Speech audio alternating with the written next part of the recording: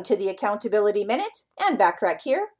Today we're talking about idea number 7 to engage and motivate your staff, which is to create a stimulating environment. It's okay to have a little fun once in a while.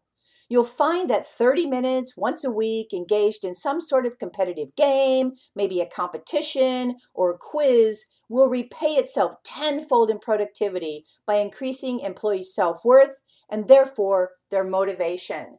Schedule games for the end of the day so your staff can leave the office with a renewed sense of well-being.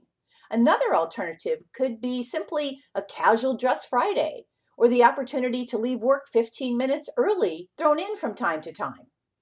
Add any of these 7 ideas that we've been talking about over the past 7 days into your business to help increase the motivation of your staff so you can experience even better results from them, which overall helps you and your business grow.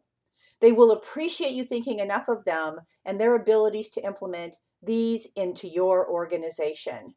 To take advantage of my complimentary support team assessment tool, check out the show notes for the URL. Remember to take advantage of the many complimentary business tips and tools by joining my free silver membership at accountabilitycoach.com. Thanks for listening.